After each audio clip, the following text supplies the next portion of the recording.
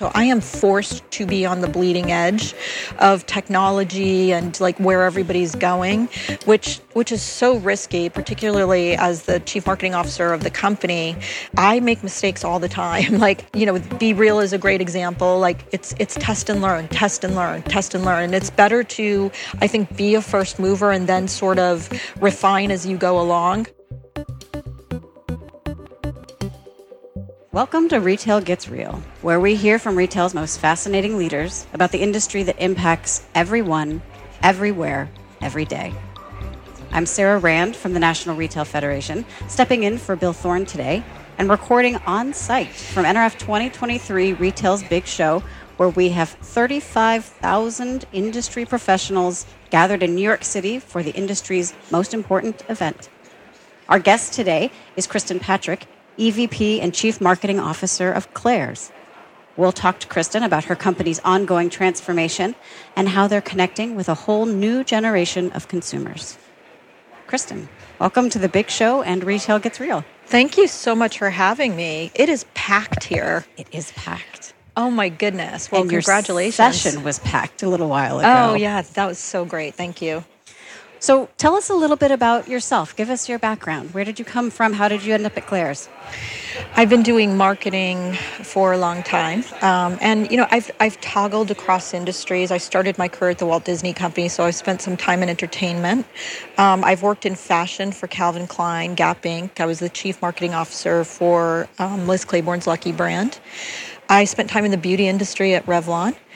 I was the chief marketing officer for Playboy, which I will write a book about someday because I was there when Hefner was still alive. So that was really interesting, as you can imagine. Most recently, I was the chief marketing officer for Pepsi.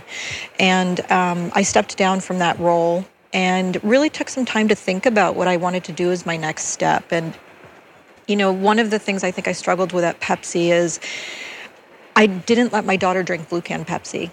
And, I remember having my team over for a dinner and put the Blue Can Pepsi in the fridge. And I just, I felt like this isn't real in terms of, what I let my daughter do. And so when this Claire's thing came up, it was such a great opportunity. It's a 50-year-old brand. It's a global brand. There's 2,800 doors around the world, 300 plus franchises. We pierce millions and millions of ears a year. And there was something about this consumer and this generation that we service that I just really became enamored with. And quite frankly, I was excited about the reboot opportunity, like taking a brand with that much history and making it relevant again. So I have to say it's been a really, really fun road that we've been on as a company. You've been at Claire's for almost 2 years? A year and a half. A year and a half. Point, yeah. Okay. So when you think about the transformation that you're working on, was that the first thing that they asked you to take on? Yeah, they did. I was brought on to redefine the brand for a new generation. I think a lot of times the brand reboot helps to set the vision for the rest of the company. Because you're listening to consumers. Like the first thing I did was I tried to understand who the founder was and what his vision was. And I really got in there and started talking to this generation. I'm sort of lucky because my daughter's Gen Z. Mm-hmm. And so, it's like I have a built-in focus group with her and her friends. So that's kind of cool. But, we started by defining the brand and what it stands for. And it was a combo of looking back in history, talking to consumers, and, completely rebooted it, even in terms of like what business categories we now are going to be getting into. So, we've been on this really interesting path. Can you talk a little bit about who your core customer is at this point? So interestingly, and right before this we were talking, but the founder used to say that the company and the brand was ageless, and it serviced customers between the ages of 2 to 92. Because what could happen is, you walk into a Claire's and it is just fun, and it doesn't matter how old you are. But really our consumer is, Gen Z. It's 14 to 27-year-olds, and then the alphas, so it's, 13 and under. A good crux of our business comes from the younger generation, so the alphas. But it's interesting because we get consumers between the ages of 18 and up, and they stay with the brand. And I think what happens is, like, you sort of start becoming a mom or a dad, and you end up like coming back to Claire's with your kids because the brand's been around so long. So, we definitely classify it by Gens Alpha is what I call it, the Z's and the Alphas, and then we do get everybody else. But like my marketing strategy is focused on spends in those areas. The loyalty that you're talking about is something that I think a lot of retailers don't get a chance to experience and appreciate. I mean, I myself, pretty sure I was at a Claire's, and I took my daughter and my son to Claire's in the last year. So it's now become a multi-generational, not just where we shop, but that experience, right? Yeah, the loyalty is insane. And in fact, we launched a loyalty program about 2 years ago, and we have 15 million members in it already. I mean, that is a huge audience. And so we are constantly talking to them. And, they mean the world to us. And we actually have a group of those loyalists that we speak to on a regular basis to talk about new product categories and, what they think about what we're doing. So a loyalty program is tremendously important. We're really lucky because I think what makes Claire's like near and dear to people's hearts is that you often experience it during a rite of passage. The first time you go there's often when you're getting a first piercing. Mm-hmm. And I just remember like I couldn't wait to get my ears pierced. My mom was like, no, not until you're 12 or whatever. But like that is such a big deal and quite emotional for some people. Mm-hmm. So how do you distinguish when you look at Gen Z, Alphas, yeah. How do you stay relevant? How do you make sure that they all look at you first? That's been, I think, the biggest path that we've been on, right? So we used to be a fleet of retail stores, and now we're really evolving to, an omni-channel experience, a lifestyle brand. We're now in the metaverse. So first of all, we have to really understand the consumer, what they're thinking, what they're feeling. And, part of the transition of the business and company is to be where the consumer is. So they're not just shopping in Claire's, retail stores. They're in Macy's and Walmart. They're online. So we're putting ourselves there. And they definitely are playing Roblox. So tell me about the metaverse. Where are you? Is it Roblox? Yeah, it's Roblox. And it has been like, seriously, if anybody should be there, it's Claire's because it's so our consumer. And we took a little bit different of a tact, I think, than some other brands and businesses. We created a piece of intellectual property called Shimmerville. And it's a town. It's literally like you can, pick out an apartment. You can go to the Claire's Cafe. There's a shopping mall. You can get a job as an ear piercer. You can pick out a pet that comes along with you on your journey. And so far, we launched at the top of November. We've had about 2.5 million people come to visit it. It's got an 86% approval rating, which is really high. They spend about 8 minutes in the game. And we're really going to connect the digital to the physical. So those pets we think are like kind of a linchpin. We're going to create plush that will sell in stores. And then through the loyalty program, you can collect points that you can redeem in store or online. When I think about Claire's, what I think your customers look for is that ability to express themselves and be unique. How do you translate that to Shimmerville? Self-expression is like everything. The brand is built on self-expression. And, there is I would say a design language around the brand. For many years it's been purple, and the use of photography was really important to the brand, obviously, because the only marketing we used to do was retail signage. So we have had to sort of take the essence of the brand and sort of really create a new design language so that you can take it into apparel or to take it into, goods for your dorm. And that design language that we established is now being used to inform like new store design. And it was used to inform the design of Shimmerville. If you go into Roblox and you look at Shimmerville, it's like, oh yes, this is Claire's. It's the color palette. It's, even the design of the cars that you can drive. It just all feels like it sits together.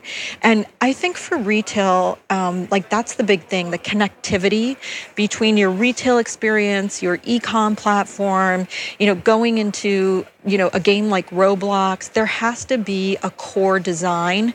And frankly, a lot of it comes from the original store design.